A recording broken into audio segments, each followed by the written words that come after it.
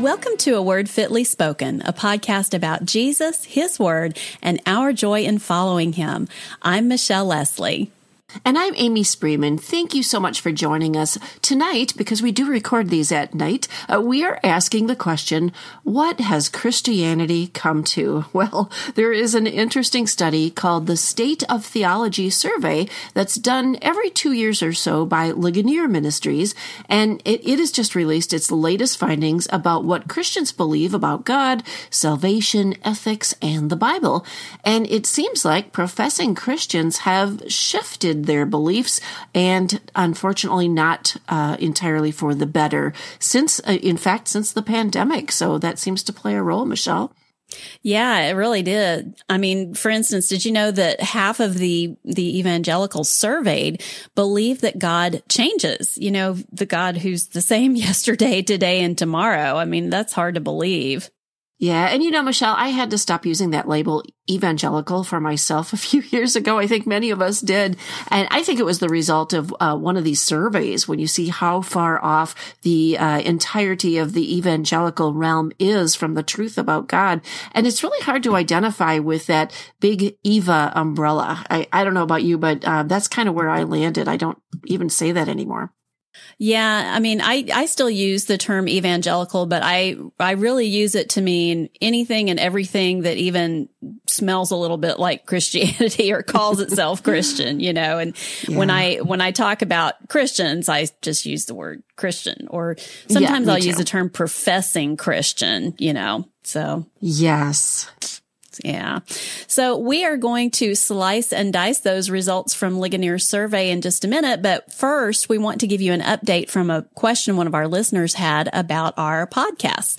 And we shared this with you last week. She wrote, "How do I listen to your podcasts from when you started in 2019 when iTunes only goes back to episode 116? Where can I listen from episode 1? Well, we fixed that for you. Actually, Amy did all the hard work of fixing that for you. So give her a pat on the back.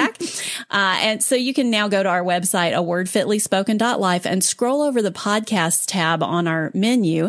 And there's now a drop down menu where you can choose from recent episodes or play from the beginning. So go enjoy those early days. Alrighty, now on with tonight's episode. We are all the way up to episode 138. 138. It only took us 4 years to get there. Well, we're in our fourth year, 3.5, I guess it is. Okay. So before we talk about the Ligonier survey, a little disclaimer. Ligonier is a great resource for Christians. We highly recommend it. I use their materials all the time. Michelle, I know you do too. They sponsored this survey, and the research firm that conducted the survey is called Lifeway Research, which is an organization connected under the Lifeway Resources site. Now, we don't recommend you get your resources from Lifeway Resources, just to say that right now, because we are saying right now that we're not recommending them or even platforming them. So for tonight, we're just talking about the survey results put together by Lifeway Research. That's a little bit different organization, different people, and we do appreciate their research. And it appears to be, like I said, it's its own separate organization, because those results we want to talk about tonight are actually pretty shocking, Michelle. I'm looking at these going, wow.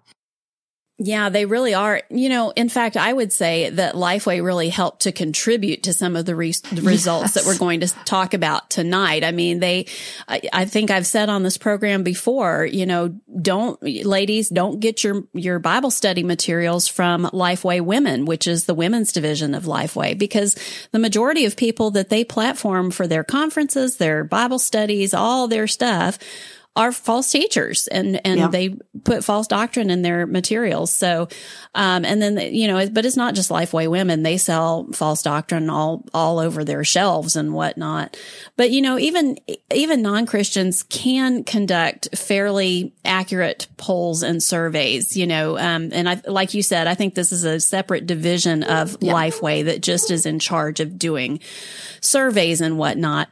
But the problem with conducting polls in surveys of Christians is that you have to rely on self-assessment and self-reporting. Like if you want to conduct a poll of firemen, you can verify through their employment records that each person you survey is in fact a fireman.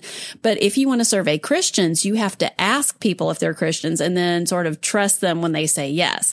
And as we know, there are a whole lot of people who say they're Christians but have never truly been born again. So that's something that we always have to keep in mind with surveys of Christians. There are probably a certain portion of respondents who aren't actually saved. So yeah, that is true. Yeah. All right. So let's get into some of the details about this survey. And we're going to put the link in the show notes for you so that you can read the whole thing if you want to, because we're just going to go over a few of the points in the survey. So more than 3,000 American evangelicals, that's Amy's favorite term there, were asked several questions for this study. That's a pretty sizable group. Evangelicals were defined by Lifeway Research as people who strongly agreed with the following 4 statements. First one, the Bible is the highest authority for what I believe. Second, it is very important for me personally to encourage non-Christians to trust Jesus Christ as their Savior. It's a good requirement there. Third one, Jesus Christ's death on the cross is the only sacrifice that could remove the penalty of my sin. And the fourth one, only those who trust in Jesus Christ alone as their Savior receive God's free gift of eternal salvation. So those are good sort of rule out questions. The people administering the survey are clearly doing their best to weed out the non-Christians. But, just keep in mind this isn't a fail-safe. So the respondents agreed with these statements, but wait until you hear how they answered the survey. Here's how they responded to this statement. God learns and adapts to different circumstances. 51% agree with that statement, 32% disagree, and the rest weren't sure. Amy, what do you make of that? Well, it sounds like the not sures and the yes sirs don't really know the steadfast God of the Bible. Now, here's what he says about himself through his breathed out perfect word. Malachi 3:6, for I, the Lord, do not change. Therefore you, O children of Jacob, are not consumed. And then Psalm 102 verse 27, but you are the same and your years have no end. Numbers 23:19 says this, God is not man that he should lie, or a son of man that he should change his mind. He has said, and will he not do it? Or has he spoken, and will he not fulfill it? And then Lamentations 3:22 says, the steadfast love of the Lord never ceases. His mercies never come to an end. Yeah, there are so many verses like that, Amy. Like James 1:17 says, every good gift and every perfect gift is from above, coming down from the Father of lights, with whom there is no variation or shadow due to change. And really, when you think about it, even in addition to all these verses, just think about the nature of who God is. I mean, if God doesn't know everything, then he's not God. Right? I mean, that would mean there's a weakness in him, that there's something that he is not completely sovereign over, which would be, the knowledge of all things. Yeah. Well, according to Ligonier, the fact that more than half think that God does change may indicate that there's a strong influence of open theism, which denies God's complete knowledge of future events, or just a lack of clear biblical teaching on the character of God in evangelical churches. And no doubt our shifting culture plays a role too. Yeah, I agree. I mean, we shift at the slight of just our whims. And we think that, not we, but I mean, our culture believes that God should shift right along with it, that was the old way, God's doing a new thing kind of thing. So, but God, ladies, God is eternal. He does not change. All right. So next, let's talk about another one. The respondents were given this statement. Everyone is born innocent in the eyes of God. Well, what do you think they said, Michelle? Any guesses? I am scared to guess what they might have said on. I know it wasn't good. No. Yeah, best is safe not to guess, because the survey found that a whopping 65% agreed with that statement. This means that most U.S. adults who say they're Christian believe that humans are born innocent, and that there's a growing influence, I think too, of humanistic philosophies and worldviews that teach that we're all basically just good people. But the Bible says just the opposite. Yeah. And I got to wonder if those people have ever had a baby or not. You know, every baby is born innocent. I mean, you can tell before too long after they're born, they are not innocent. I've had that baby rear up in that crib at me, and that baby is not innocent. You can see that little depraved streak sometimes, you know, even when they're babies. Yeah, as Vody says, a viper in a diaper. That's right. I love that. That's right. Don't send us emails about that. All right. The biblical teaching of original sin just obviously is not embraced by most evangelicals. Yeah. God's word, however, makes clear that all human beings are by nature children of wrath. And you'll find that in Ephesians 2:3. Psalm 51:5 says, "Behold, I was brought forth in iniquity, and in sin did my mother conceive me."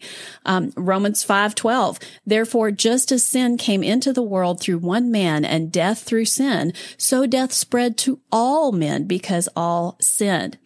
You know, without this foundational truth, we cannot have an accurate understanding of the gospel and our absolute need for the grace of God in salvation. Well, this next one is near and dear to our hearts, Amy. Yes. Every Christian has an obligation to join a local church. Only 68% agreed with this statement. But ladies, church is not optional. And no, you cannot say, don't go to church, be the church. You know what? I'm laughing because I actually had a t-shirt that said that. Don't go to church, be the church. And I got it from a very emergent Christian music festival back in the day, Michelle. Not recently, but it was not one of my prouder moments. I do cringe as I look back. I can use the words, I didn't know any better, but oi. Oh, we all have those moments. Don't ever be. We sure do. I always tell people, don't ever be embarrassed about those moments. Look back at those moments and praise God for where He has brought you from and where He has brought you to. That's just the evidence of God's grace in your life and God's sanctification in your life. Yeah. So praise God for that, for all of us from those moments. Thank you. Thank you for that encouragement. Well, you know, we can't be the church if we aren't part of the church. The church is not a building that you go to every Sunday to hear a TED Talk. The church is every born-again person in whom the Holy Spirit, the God of the universe, lives. And gathering with the saints is not an option. But since the pandemic, more people are finding that it's just easier to hang out at home and watch church in your jammies. But that ain't church, you know. No. God commands us to gather with the saints for worship. Hebrews 10:24-25 says, "And let us consider how to stir up one another to love and good works, which you can't do sitting at home on your couch in your jammies because you're not with the church." Right. Verse 25 says, "Not neglecting to meet together," not watch it on a screen, but meet together, as is the habit of some, and you know who you are. And we're not talking about people who are shut-ins or are providentially hindered from attending church. I have to put all the commentaries in the middle of the verse, don't I? All the disclaimers, yes. But encouraging one another, and all the more as you see the day drawing near. Yeah. And Michelle, you know, many churches were shut down during the pandemic for a time.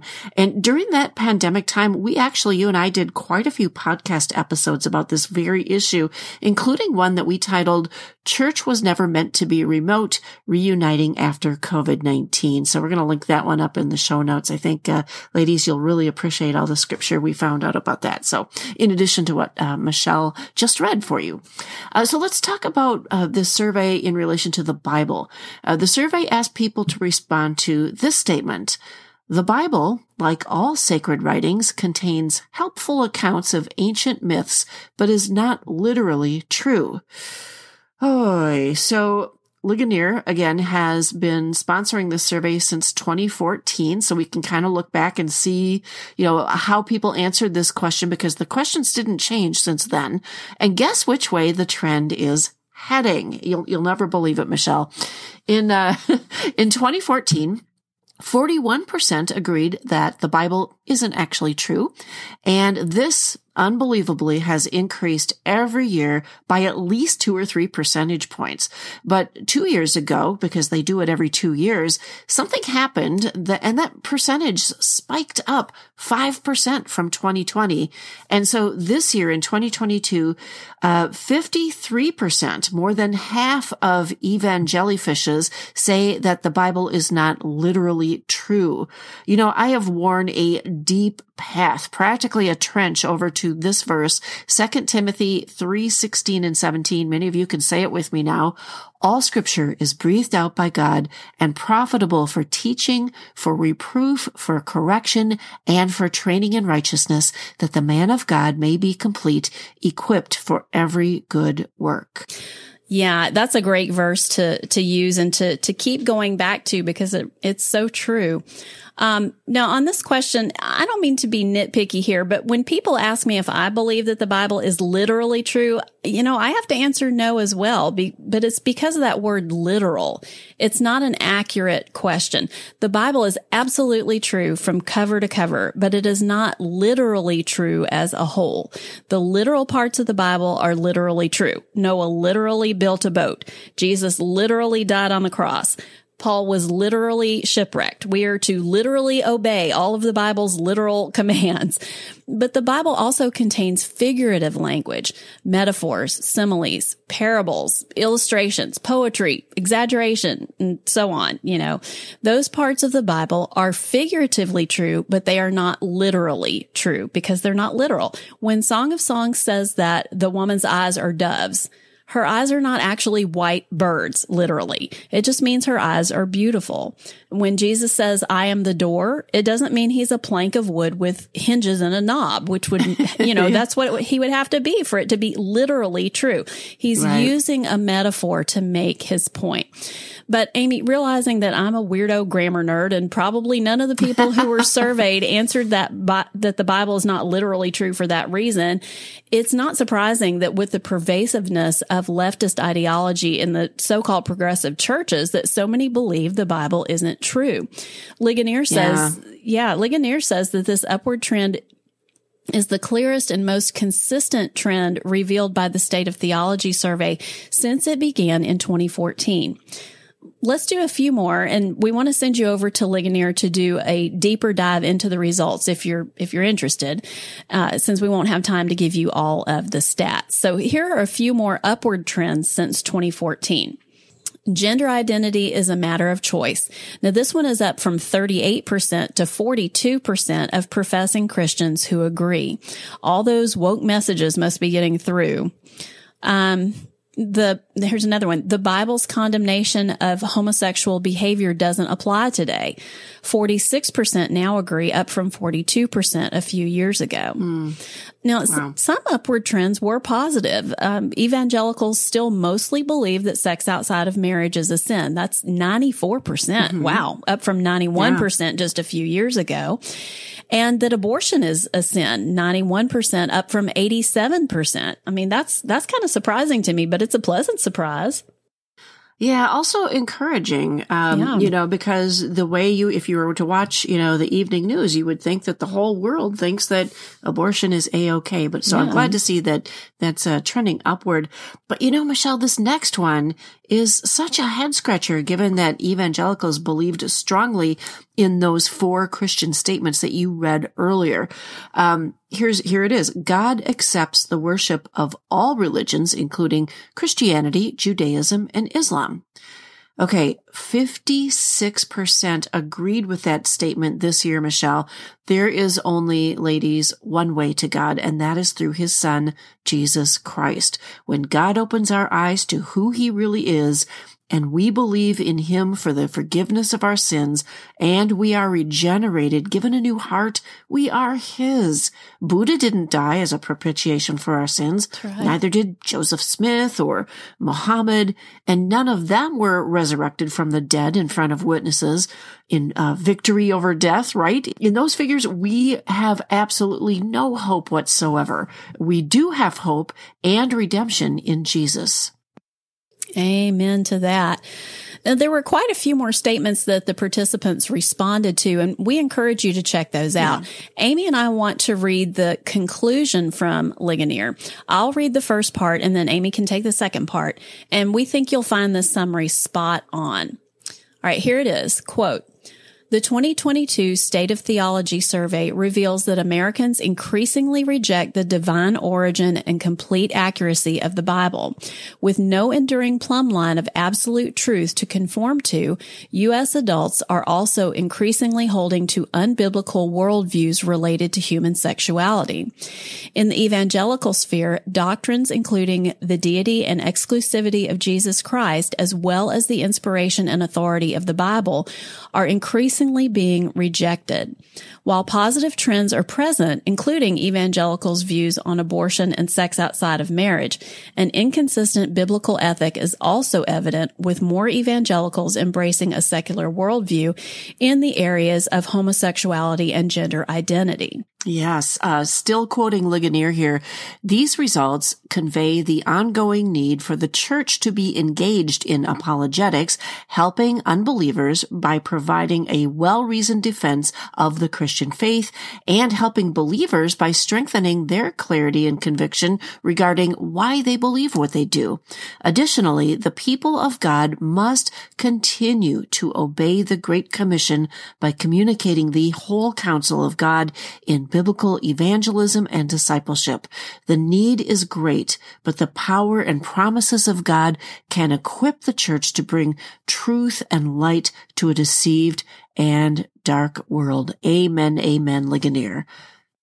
Yes, absolutely. I mean, I think one of the ways this survey can be helpful is for pastors, to kind of get an idea of where a lot of professing Christians are out there, and to kind of make sure that the people that they're responsible for, their flock, does not believe those falsehoods. Yeah, I agree. And that, there's never been a stronger need for sound biblical teaching from the pulpit, but also in whatever else the church has, small groups, Bible studies, whatever it is in fellowship. These conversations need to be rife with truth. We don't have time, I don't think, to share things from the pulpit about, personal feelings and stories. And, the illustrations are great, but, we've all been to churches where Jesus doesn't even make an appearance, if at all, maybe for a minute or two. And then the rest is all about a fishing trip or an experience that somebody had. So we really need to get back to the basics and make sure we know that we've got there's a captive audience there for, you maybe have them for 1 hour, an hour and a half. Make sure they hear the word. Make sure that everybody hears the gospel, whether that you think they're believers or not. And I'm just excited that there are solid churches picking this up and running with it. So that's good. Yeah, me too. And I think that we as individuals could also make use of this survey. I would encourage everybody who's listening to go over there and read carefully through those questions and think about what you believe, and make sure that what you believe lines up with Scripture, and make sure that what you're hearing from the pulpit, like Amy was talking about, lines up with Scripture, and that you're not just hearing jokes and stories, but you're hearing these issues clearly and correctly taught in your church. Yes. And if not, you might want to talk to your pastor about that, ask him some questions, and express your concerns. So, I think this could be a very useful survey for a lot of different reasons. Yes, I agree. So. Well, we hope you enjoyed this episode. If you want to learn more about any of the topics that we talk about, head on over to our website, awordfitlyspoken.life.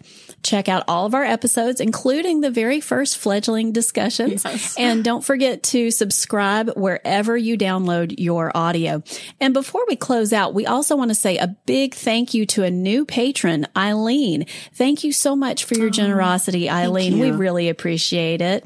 And if you'd like to help us defray podcasting expenses via Patreon, like Eileen, or via PayPal, just click on the support tab at our website, awordfitlyspoken.life. And until next time, keep looking to Christ in Scripture for your hope and walk worthy.